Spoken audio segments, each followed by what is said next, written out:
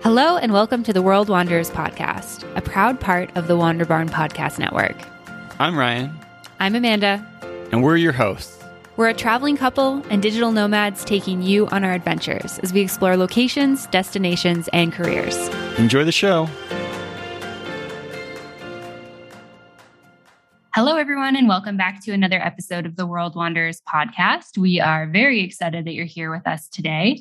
Today on the podcast, we have a super awesome interview for you. We are chatting with long-term listener of the show and friend of ours, Andy Corbley. Andy lives with his wife in Italy. He's an American traveler, remote reporter, staff writer at Good News Network, and founder of World at Large News, an independent news outlet covering war and foreign policy, conservation news, health, nutrition, and physiology, space and science, and travel. So lots of good stuff happening there. And we're super stoked to just dive in with Andy about choosing to move to Italy, living there, falling in love, getting married, what it's been like over the pandemic, building a business, all that good stuff. So welcome to the show today, Andy. We're super excited to have you here with us. Thanks for having me. It's finally, it's great to finally meet you both in person, or as person as it can be in our lifestyle. Yeah. And so, Andy, can you kind of just fill us in a little bit with like your background? I think for one thing, I know just kind of you were traveling, and then how do you end up settling down in Italy?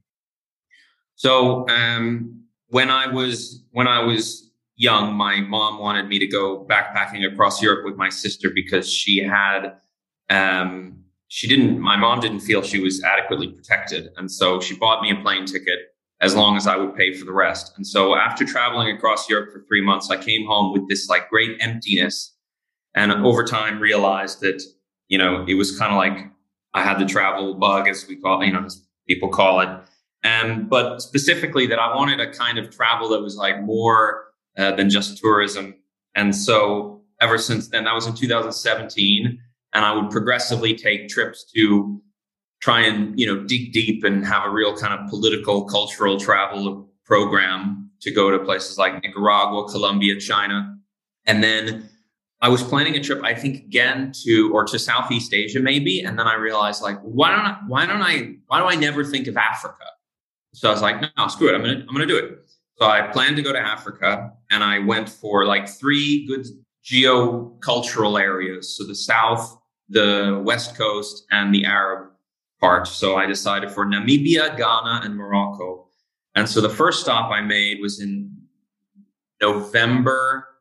late November of 2018, when I went to Namibia, which is on the Atlantic coast. I know some Americans that I know didn't know where it was. I'm just going to briefly include the geography. It's on the southwest coast of Africa, above South Africa. And when I was there, I went to this very cool town. Namibia, of course, almost all of Africa was colonized. Namibia was a German colony. And I was in this cool Western town called Swakopmund. And there I stayed at a hostel and found a very, very beautiful woman who, for the first time in my life, was the person who invited me out to dinner, which had never happened before. And that was the woman who would become my wife, Mara, and we fell in love over a few short days. And of course, the other detail is that was the first time that I had ever left the United States on a trip with the ability to work from my computer, which had been my dream for several years before that. And so it really was like the start of the rest of my life in an ironic way. The ironic part being totally not in the way that I envisioned it, which was falling in love with this woman. And after going to Ghana, spending 3 weeks in Ghana, I had changed my plane ticket from Morocco to Milan, about 40 kilometers from which she lives. And then I arrived, we started dating. We found, we kind of moved in together, pseudo style, into an Airbnb that she had rented for me. And then the pandemic arrived and we were stuck, and my visitor, my brief tourist visa was expiring. We got a 30-day or like a 60-day extension, and then that was going to expire. And at the time, we asked the owner of the Airbnb what our chances or our options were. And he essentially said, well, you guys are just going to have to get married. And we were like, all right. So that was the end of that. Awesome. Yeah. What an adventure. So how long were you in Italy before, like, especially like Northern Italy? I know it was kind of like in February when things started getting weird over there. How long had you been there kind of like able to go do stuff, live like a normal-ish life before that all kind of set in? Yeah, not long, because I arrived in the 20th of January of 2020. And yeah, so really just about 30 days. No, we were looking for something to do, and we decided to go to Venice. I'd never been to Venezia. And we thought, late February, who's going to be in Venezia? It's freezing. There's nothing to do, but it's not flooding. So it seems like a good time to visit. Well, actually, it was Carnival. And so, you couldn't move your right arm without hitting 3 people. And, but geez, we must have been, that would have been like the February 27th, 28th. So that must have been essentially the same period as that bus full of Chinese tourists that first brought the virus to the country. So after that, it really was essentially halfway through March, because my wife works a lot. So we didn't have a lot of time to travel or do fun things anyway. She's a lawyer, but she also races horses. So she's in the stable every morning from about 6:30 to 9, or 6:30 to like 8:30. And then she goes to her law practice. So we have very little time to explore. And so, yeah, essentially 20 days or 30 days after that, we were told that we could not go more than 200 meters away from the door to our domicile. So, yeah, not very long. Wow, that's crazy. And so you've been in Italy pretty much ever since the pandemic hit then? Aside for a brief period where I went home kind of after the first wave, as it was kind of cooling down, it was October, to attend my brother's wedding. I've been here ever since. Yeah. So I was just telling, about 28 months. And for you, what was that kind of transition like into, well, I guess for your perspective, Andy, when you came, were you thinking, I'm just going to like set up and live here? Was it like, I'll spend a few months here and then go somewhere else and then come back? What was kind of the perspective? And then how did that shift into you being like, hey, I live here full time now? I don't think it was never something I looked into more than a month, because I guess just as I myself am a person who is rather particular and very individualistic. Not to say I'm not a good husband. I think I am, but I have a very strong picture of the world and my place in it. And so in those first 6 months, I was never kind of imagining, like, I think even after we got married, because we just did a civil ceremony, I signed my name, and that was actually a bit funny because I had been there about 6 months. My Italian was pretty good. And I understood everything that the sindaco, the official from the state, I understood everything he was saying during the marriage ceremony until, it was all like Article 127, 128, 129 of the Italian Civil Code. But then the part where I was supposed to say yes, I just totally didn't catch. And so I'm like standing there smiling, and he's like, you have to say yes now. I'm like, oh, okay. But even after that, I don't think I ever imagined that. I think, getting married in 6 months after meeting this girl and speaking different languages, she speaks English very, very well. So there was not often a communication problem. But then also with the pandemic, I don't think I ever bothered to think more than a year in advance. So the aspect of like going home or thinking about my life in the wider world, that was never on my mind much during those days. We actually, and on that point, we did do a lot of inter-Italy travel just because of, it was easy. So I've probably, we joke now that I've seen a lot more of Italy than most Italians have, especially in this area, because Lombardia is very famous for being people work very, very hard here. It's the industrial heart of the country. So, for example, my grandfather-in-law, I've seen far more of Italy than he has. Yeah, I feel like for us, that was kind of a bit of our experience being in Mexico for so much of this, where like such a great big country with so much stuff to do. But you never really get to so many of these places, but just kind of having the context of like, oh, we're not going to leave because it's just such a headache to go across borders. Did you have that problem where the more you stayed there, the more you would meet people who would tell you about awesome stuff to do and see? Oh yeah, 100%. Like we came to Mexico in 2017 with like a pretty significant bucket list, but we've done a lot now. And I think our bucket list is even bigger than it started. Yeah. Because that was kind of, especially once I started to be able to speak Italian, because not a lot of people here speak English, and the people who do don't usually speak it unless you're a friend. And even then, after all hope of speaking Italian has ended. But yeah, once I really could speak Italian, it became a question of, not a question, but it came to be that I was constantly being introduced to new places that you'd never hear about. And so, I think on World at Large, there are some travel articles about places, drop dead gorgeous places in Italy that you wouldn't hear about living in, North America after 80 years of life. There's just so much to do and see in a place like this. Yeah.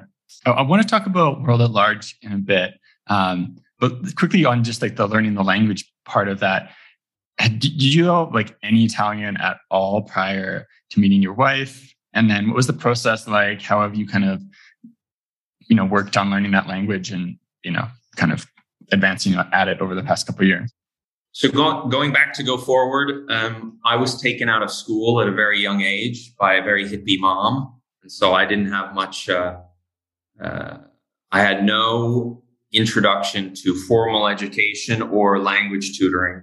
So there was a period when I was young where I thought I wanted to be an opera singer. And so I studied opera for a year and a half. And that required learning, a significant understanding of the Italian language, not necessarily vocabularily, if I can say that, but I had to know exactly how to pronounce a word when I saw it.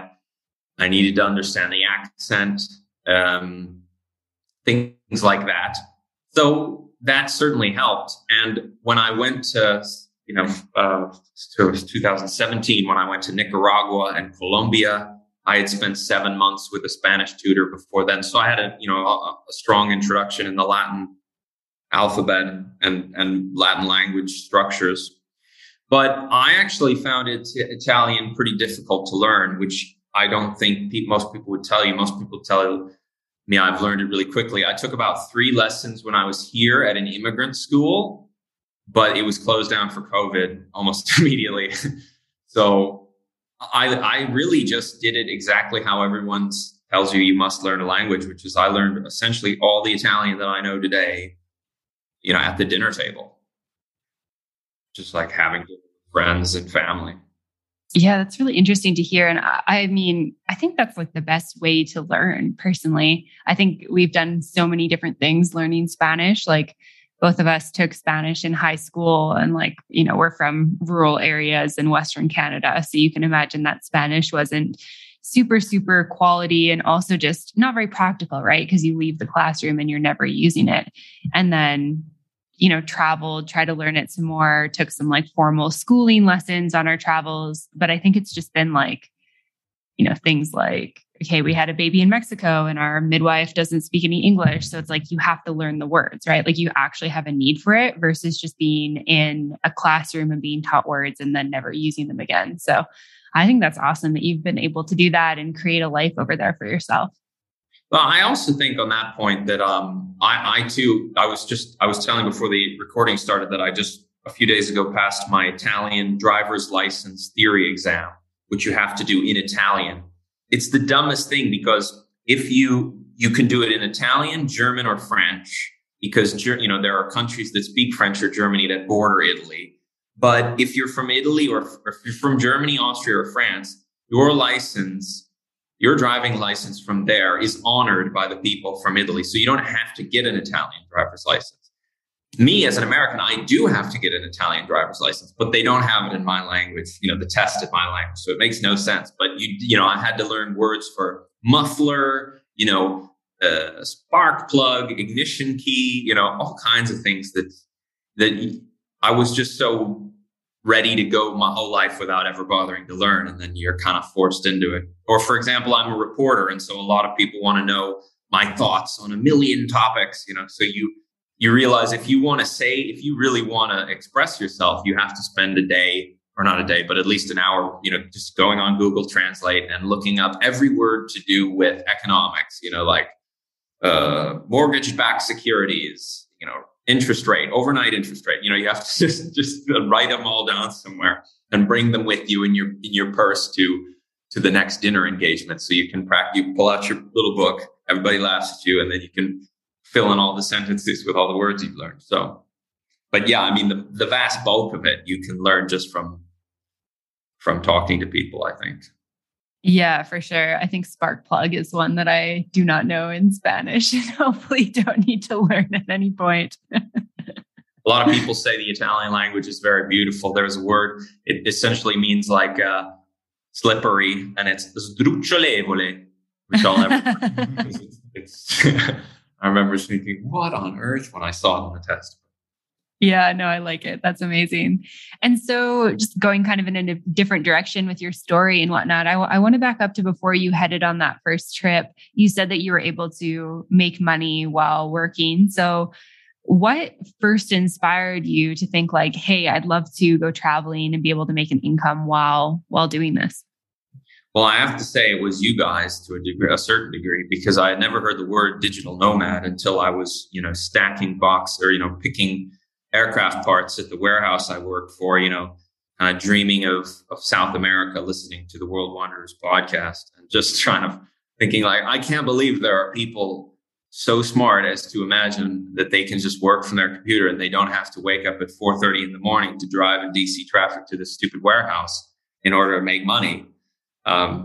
So ever since then, I realized, because I saved up like 10 grand and then I blew all of it on a 2-month travel period. And I said, okay, this is totally unsustainable. So journalism is kind of like the family business. I have two siblings. My mother started, Google's, essentially it's number one on Google. So you could essentially say it's the internet's number one news outlet for exclusively positive news. And I'm a staff writer for them. Then my sister also worked for them for a period. My dad produces television documentaries for American Public Television. So kind of like writing and telling factual stories is kind of like a bit, the family business in a way. So I wanted a career as writing, but also this has a huge part of this has to do with like one podcast I listened to in November of 2016 from Ari Shaffir's Skeptic Tank, episode 277 with Henry Rollins. And for listeners who don't know, Henry Rollins was the lead singer of Black Flag, which was like a punk rock band, hardcore punk rock band in the 80s. But he, after kind of exiting music, he turned into this like world traveler, writer. He published like 27 books. He's a photographer. He has 2 photo books. He's been to over 150 countries, and he's written like political review, he's written about every angle of travel you could ever imagine. And his travel stories peel the paint off of your travel stories, and he just spoke for 2.5 hours. The host was great. He just let him speak. And this guy's like this crazy workaholic. He was one of the first Americans ever, prescribed Ritalin. So he's like the picture of a Ritalined up child. But he just talks really fast and drinks a lot of coffee and barely sleeps. So I knew that he was the first person, that radio program made me feel like I could have real opinions and like talk about the world and do things like in a really, not just talk about hotels and restaurants and beautiful UNESCO World Heritage sites, but I could like really pull out really meaningful commentary out of, places that I went. And so, after the whole South America trip where I lost all my money, I stayed 5 months in China, teaching English, which also, kind of just ended in not so, because again, it wasn't very sustainable. Because sure, I could travel a lot in China, but I was on like a 1-year contract and I was bored of China in a way and I wanted to see other things. And then I just started building a career as a writer, and I just needed to write in any way possible because I knew if I could write, I could work from my computer. And if I could work from my computer, I could travel to faraway places and be like Henry Rollins. So I first got there's a lot of jobs available for anyone who wants to start as a writer in content marketing. I mean, there's no end to the number of content marketers, probably because a lot of people stop being content marketers because it's really hard and demands an enormous amount of passion and drive and energy. And then I got a brief job, as a science reporter, which was really cool, with this application that fed people little bite-sized news articles about science, which I would be given by editors and then judged. And I made like $8 a story. And that was like the first real writing job I ever had. I made like $128 that year while selling gourmet cheese to white people as a way to pay most of the bills. And then I got a job offer from an actual content marketing agency, which paid, $900 before taxes every 2 weeks. And that was the first real writing job I had. And I must have written a million things,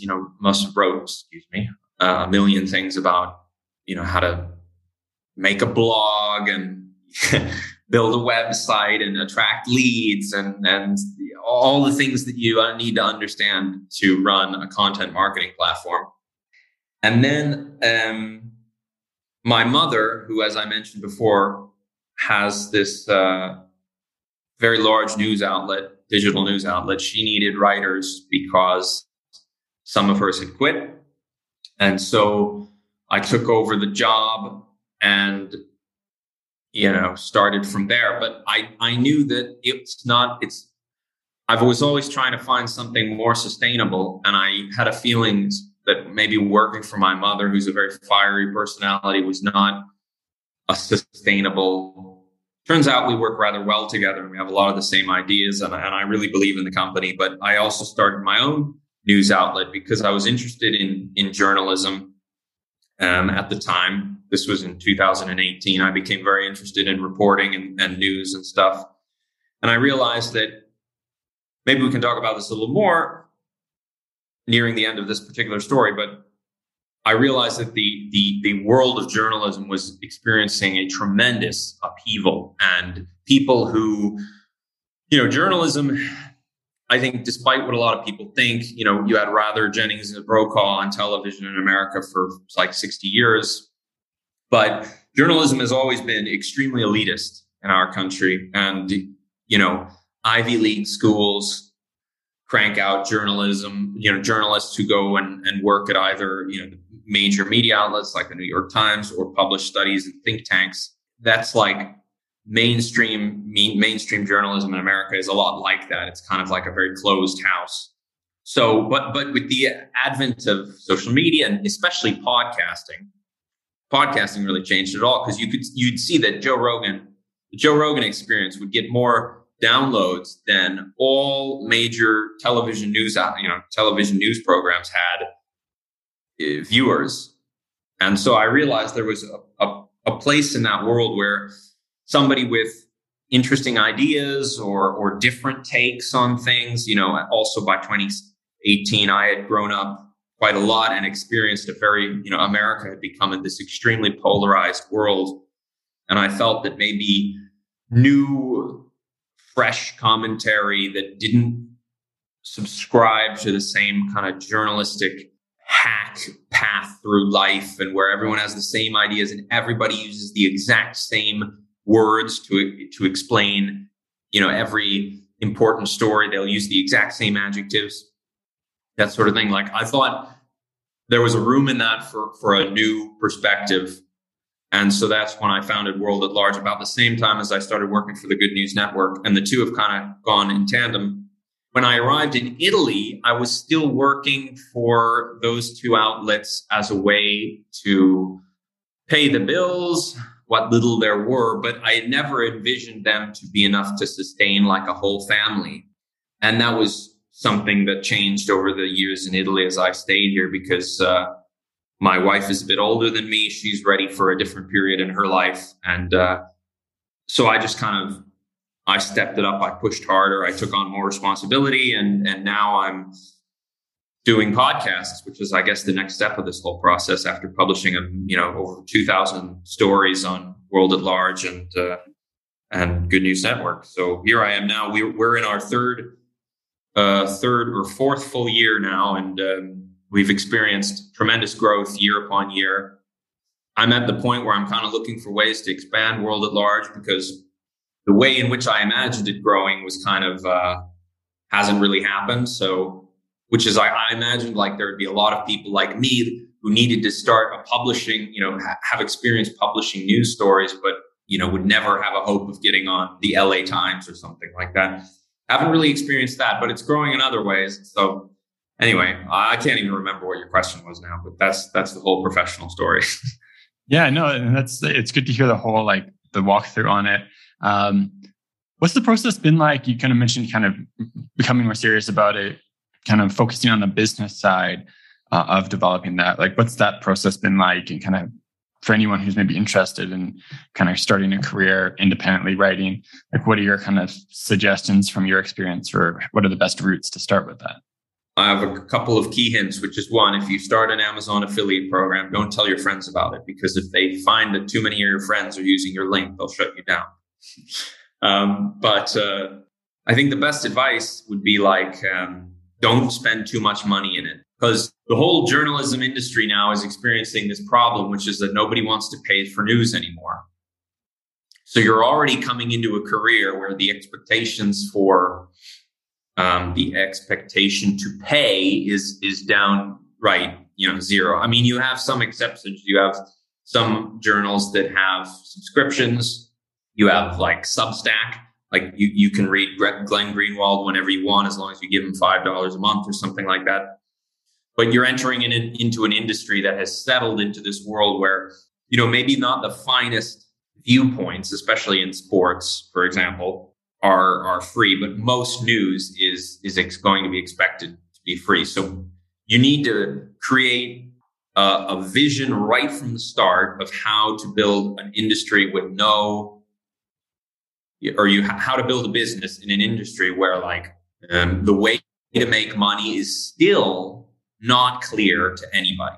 I guarantee you both that if journals like the New York Times and National Geographic, it's really a journal, but it's a magazine. So so let's exclude that. So like the New York Times, CNN, these major media institutions in my country, at least, if they didn't receive enormous amounts of money from extremely politically connected individuals and firms, they would have a much more challenging life. And you wouldn't be able to get $700 for a featured article published in the New York Times. The journalism industry is propped up in a lot of ways by politically connected companies and individuals, because they expect that the journals they help prop up will continue pursuing a viewpoint, we can say it like that, pursuing a viewpoint that they find ideal for the future of America. So you have to start from the very beginning, imagining to do a lot of the hard work, like building brand loyalty, the kind of things that are really difficult to do. Brand loyalty, let's say, how do you call, like, organic traffic, repeat followers, repeat traffic. You have to understand ad and SEO and things that are like, because I make all my money just from clicks on ads and the occasional generous donation. I tried to do like a donation only strategy because I was young and naive, and that didn't work. But I make a couple $100s a year from Google ads, and you really need to understand how to keep an eye on, for example, what ads are appearing on your site. Like when I first started the ad program, I noticed that the ads coming up were all for private jet rentals and money management firms and things that I was like, the average reader here must be 65, white, from Manhattan zip codes. But you have to understand a lot of things about how to operate in a cash-strapped situation, because you're not driving sales in any meaningful capacity because everyone expects your product to be free.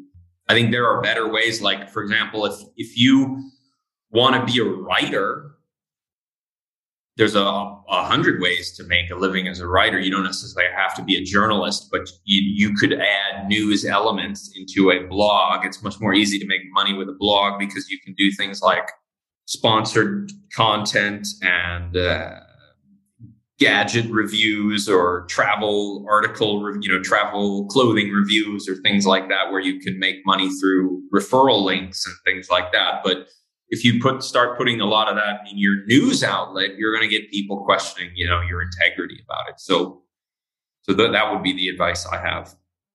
Nice. Yeah, I know it's definitely like a long road doing any type of, whether it's journalism or content creation or whatever it might be. But it's awesome hearing that background. And then for you, Andy, I know you started when you were doing a lot more travels, and you mentioned traveling within Italy, but like, what does kind of like the future look like for both you as a traveler and then for the types of stuff you want to cover?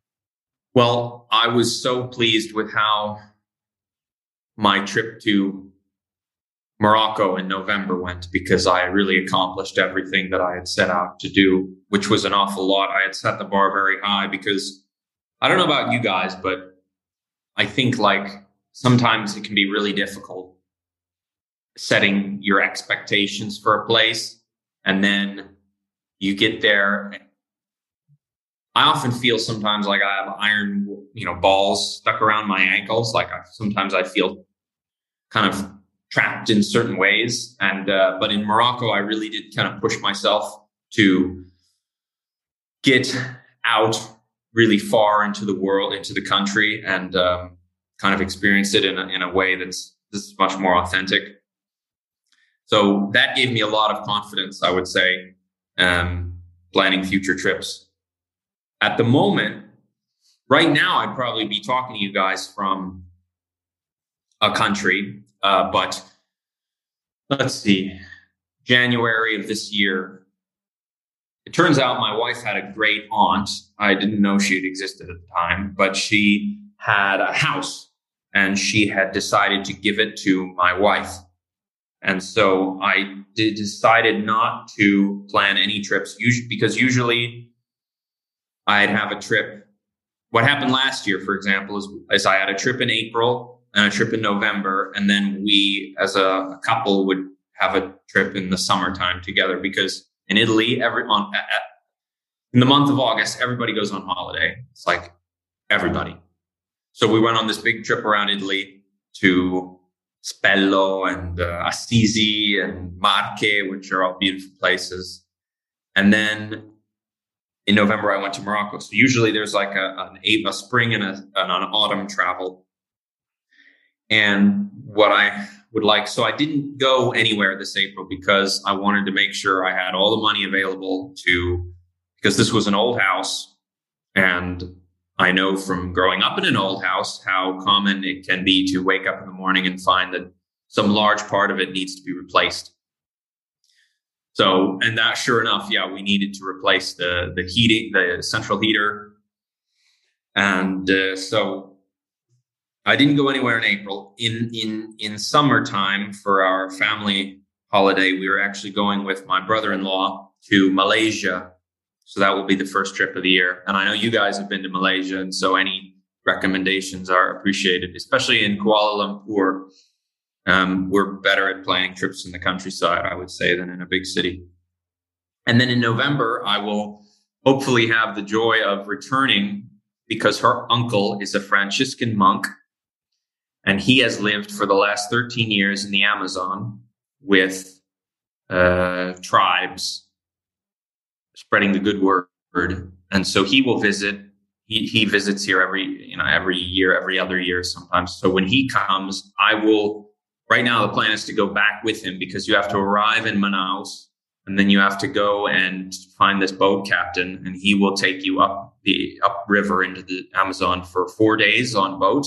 And then you have to go kind of several hours on foot to the village where he lives, and I hope to stay with him for about a month in the Amazon. So that will be hopefully worth skipping the April trip, because that is something that came up last year. I remember he was very excited to hear that maybe I would visit. Certainly nobody in his family has visited him since he went there, but he's a really cool dude. I'll be 29 this summer, and by next year I want to start writing a book about everything I've seen. And what I've done was I've had this leather-bound book, and I've written in it every night for every day that I've been on the road, and I've never looked at it in 6 years. And so on the end of the 7th year, when I'm 30, I'm going to look at it and read everything I've ever written, and then write a book about that and try to self-publish. So that's where the future is. Cool. That's awesome.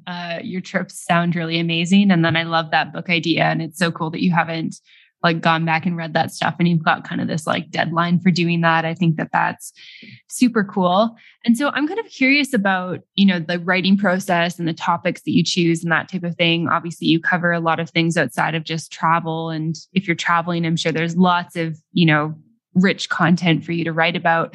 But when you're not traveling and, you're writing kind of every day or during the week and that type of thing, because you publish a lot of articles on World at Large, where are you drawing inspiration from? Where are you finding, the things you want to write about? How do you stay inspired with that? I'd love to hear all of that.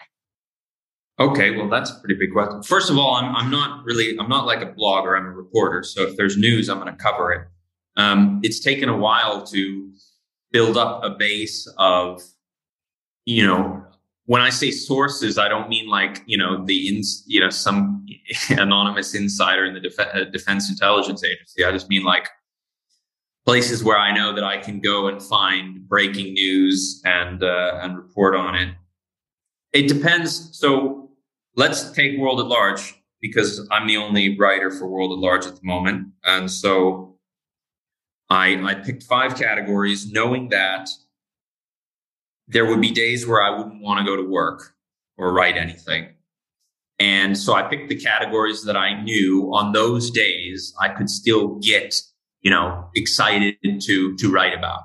Because certainly when I started World at Large, I was fired up about a great many things, but, times always change. And so, for example, I didn't start with the space section, but I got really interested in space recently. And I know that even on days when I'm sick or not really feeling like working, I can look at all my sources and find some breaking news about space and report on it. So, most of it's news. It's not really topics, but sometimes I have to limit myself to topics only because my brain has a certain amount of space. For example, I know what happened in the war in Somalia, but I never really reported on Somalia just because I felt like or Libya is a better example. I know what happened in the war in Libya. I didn't ever report on its aftermath because I kind of just felt like I needed to. I was already reporting on Iraq, on Syria, on the relationship with the Chinese, the relationship between Russia and Ukraine, the conflicts in the conflicts of interest in the Asia Pacific, the coup attempt in Venezuela, all of the foreign policy and war that I would report on. I just felt like if I continually shove my brain with the particulars of every conflict, then it's going to diminish the excellence of all content equally, because I will just be spread too thin. So in that sense, I do pick topics, which is I can only cover so many things. I started with an idea of covering certain climate change related topics, but I stopped all of that almost immediately because I felt like one of the things I really started at World at Large to combat was bad habits in the media. And one of the habits is really quickly accepting enormous presuppositions about topics and then never elaborating on them or explaining them in detail. So, for example, think what you want to. what you like about climate change, but most journals will just simply write, scientists agree that it's important to keep the world at less than 1.5 degrees C warming. And that'll be the entire paragraph that they'll include about a story on climate change. And I just couldn't, I felt like, well, I haven't read all the studies. I haven't read the thousands of studies. So it's like, if I haven't seen the evidence, I feel irresponsible reporting on it. If other people want to report on it, that's fine. But for me, I like to report only on what I can kind of verify to the best of my abilities. So for example, with the environment section, it's really just become news about animals and conservation, like species at risk and things like that. For travel, that's the one that's hardest, because I wanted to, the travel section is my retirement, is what I sometimes joke. Is like when I have interns doing all the other news categories, I'll just be writing travel stories. And those are kind of hard. So I have like some themes, like some are very deep dives. I'm inspired. And one thing I don't want to end this interview before asking you guys, like, it's not a field, traveling is not a field where there's like a lot of, I would say, seminal like inspirational figures, because, it's not like sports, they're not in your face all the time. It's such a subtle area of content production. Do you guys have any like proper inspirations that you draw on when you're planning a trip or planning an article? That's a good question. I feel like there have been some in the past, but maybe not now. I mean, like Anthony Bourdain's work has always been a big inspiration for us, and something that we've, like, if we're going to a location and he has an episode on it, we'll try to watch that and kind of get excited about where we're going and stuff like that. Can you think of any others? Yeah, Ralph Potts's book Vagabonding, I think, was a big Vagabond. Yeah, I've heard about that.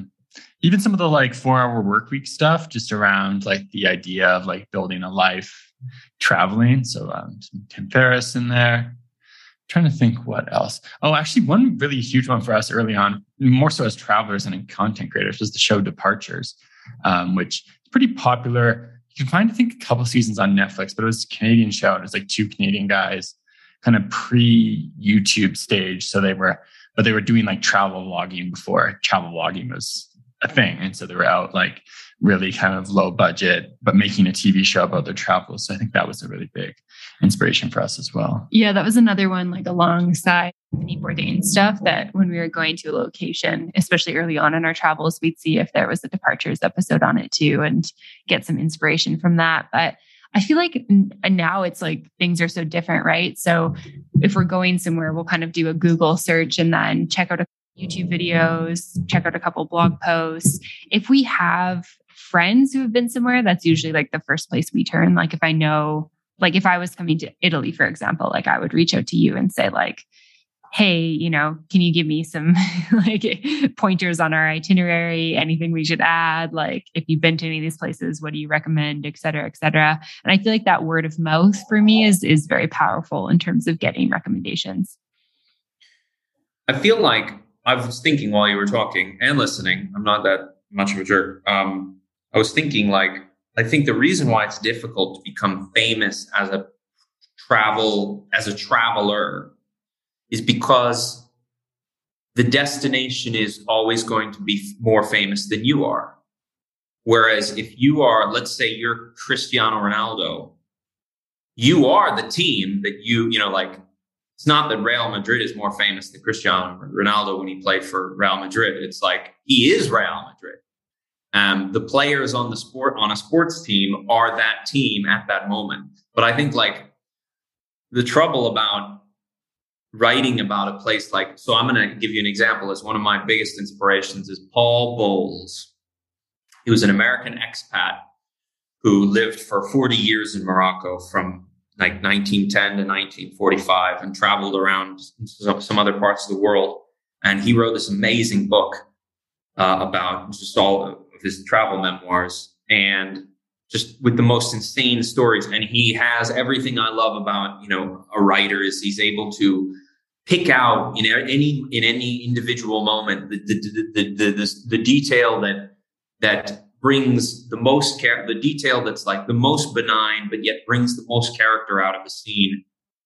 And but he lived in Morocco, and Morocco will always be more famous than Paul Bowles. So it's difficult to like latch onto that. But I think another one is Colin Thubron. I think is how you pronounce his name. He's an English guy who does out of his mind, like complicated traveling. Just, overland from China to Turkey, or overland, in 2 concentric circles around all of the former Soviet Central Asian republics. Like just crazy. He also got caught in a SARS-CoV-1 epidemic when he was in China. So I know what that felt like, having read his book. But that kind of like being able to travel and just, it's so difficult to explain. I find this so hard. Is like, you're telling a story, but it's not about a place you saw, or something you ate, or someone you met. It's when all of those details dance around each other in a way that none of them stay in focus long enough for you to focus on them, but they're all dancing and kind of the way like an organized dance troupe moves. You don't really focus on an individual face or an individual movement. You're taking all of it in as a whole. And so when I go to a place, or when I plan out an article to write, I want to try to engage the reader in as many senses as possible. I try to connect with the 5 senses. I try to connect with like all the major cultural elements that people like about travel. I try to touch on always the past political history and the current political situation. And I try to move fast enough through all of those different elements to never hold the reader's attention on any one of them for too long. And I would say, if I had to describe how I plan travel articles, the ones that I really love, because there's also, One Day in Naples, or A Guide to the Naples Islands, or, what have you. Guides like, for example, Everything You Need to Know to Rent a Car in Namibia, because I learned a lot of things that were horrible that I wish I knew before. But the articles that I really love, the kind of thing I would love to do for the rest of my life, and how I imagine writing my book, is, like I said, moving between those elements in a way that they leave, and the reader isn't even sure what they've learned, or if they've learned anything really. But I just like, because when you travel through a country, that's kind of what it feels like.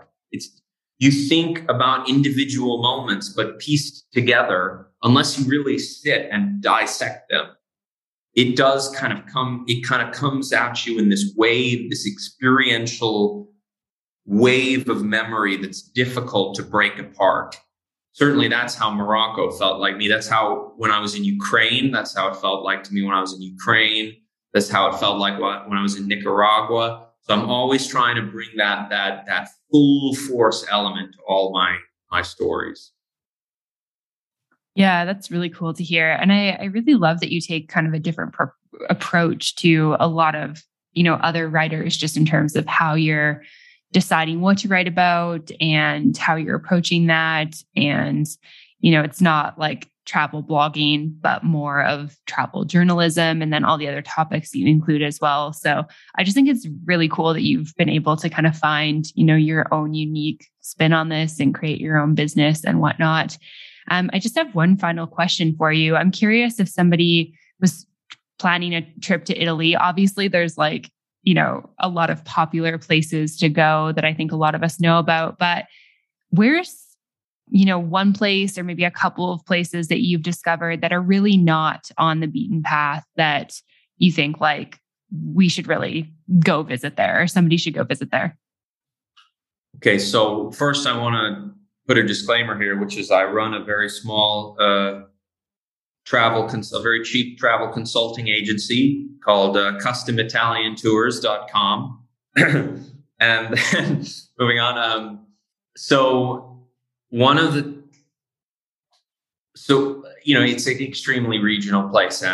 The people who live here have often done so without moving for many hundreds of years. And it really depends on what you want to see, because like there are certain things, like there's nowhere else there are maybe 2 or 3 places in the world that are anything like Venice, right? So the problem with the nice spots in Italy, I think the problem is they're so nice that it's like, or they're so uniquely amazing that it's just like you're not going to find it anywhere in the world. So I'm going to give you the classic off the beaten path destinations that I recommend. So, and I'm going to link them into another item that is very, very common to do or see.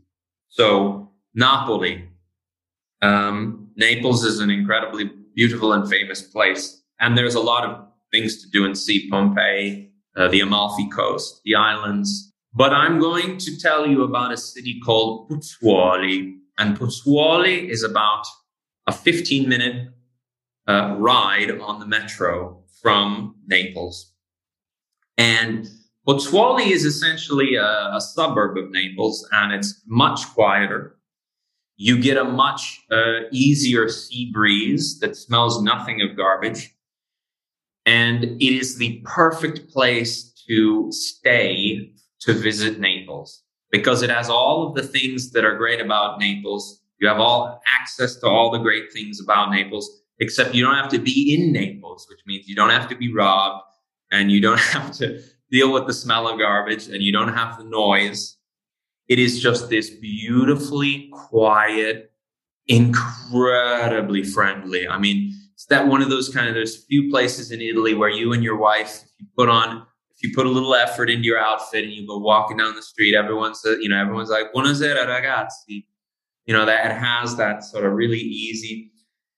There's this wonderful ferry company that will take you to all the Napoli islands, but they do it in like a speedboat. So you really get to actually be, rather than those smoke belching huge car ferries that everybody else takes from Napoli Porto. So that's really fun. And the best part about Pozzuoli, if you're me, it is one of the 4 places in Italy, with the other being Verona, Capua, and Roma, where you can find a preserved Roman amphitheater. Except this one, nobody knows about. So it's totally empty almost all the time. You get to walk around. Imagine being in the Colosseum with no one else in it. It's really amazing. And Pozzuoli has the best pizza I've ever had. But I think that's I don't want to get into that right now, because it's a big question. That's a big topic. And I'm by no means an expert of pizza in Italy, but it had as near as we say in English, as near as makes no difference. It's the finest pizza that you'd find in the area. So that's the first place I would see if you're going to visit Naples. The second is, if you're coming to my area, to Milan, there's a place called Garda. And Garda is a lake, a very big, beautiful lake. And there's a very famous lake in this area called Lake Como. It's where George Clooney lives. But Como is surrounded by very busy areas of traffic, incredibly packed towns. And it's kind of like the classic Instagram lake. So a lot of people will go there on a date with their honey, just to kind of like take Instagram photos and have a glass of wine. Instead, Garda is a lake further to the east. It's about an hour and a half east of Milan, maybe more. It's difficult because we have to drive like 50 minutes to arrive in Milan, and then like another hot hours. So it's some hours east of Milan. And it is this beautiful lake. And if you can, rent a car, because the roads are so dramatic, and you drive through some very interesting towns. There's a town called Limone, where it was voted the second most beautiful small town in Italy recently. It is the northernmost place in the world for regular lemon cultivation. And there's another town called Salò, which was really cool. Salò had its own like Hitler youth camp. So if you're interested in historical sites from World War II, that was like There's like a Mussolini, Hitler kind of allegiance center was centered in Salò there on Lago di Garda.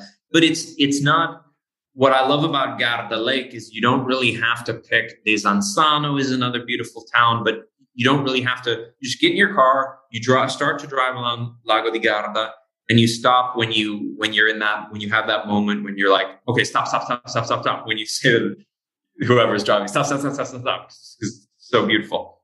So those are two very exceptional locations.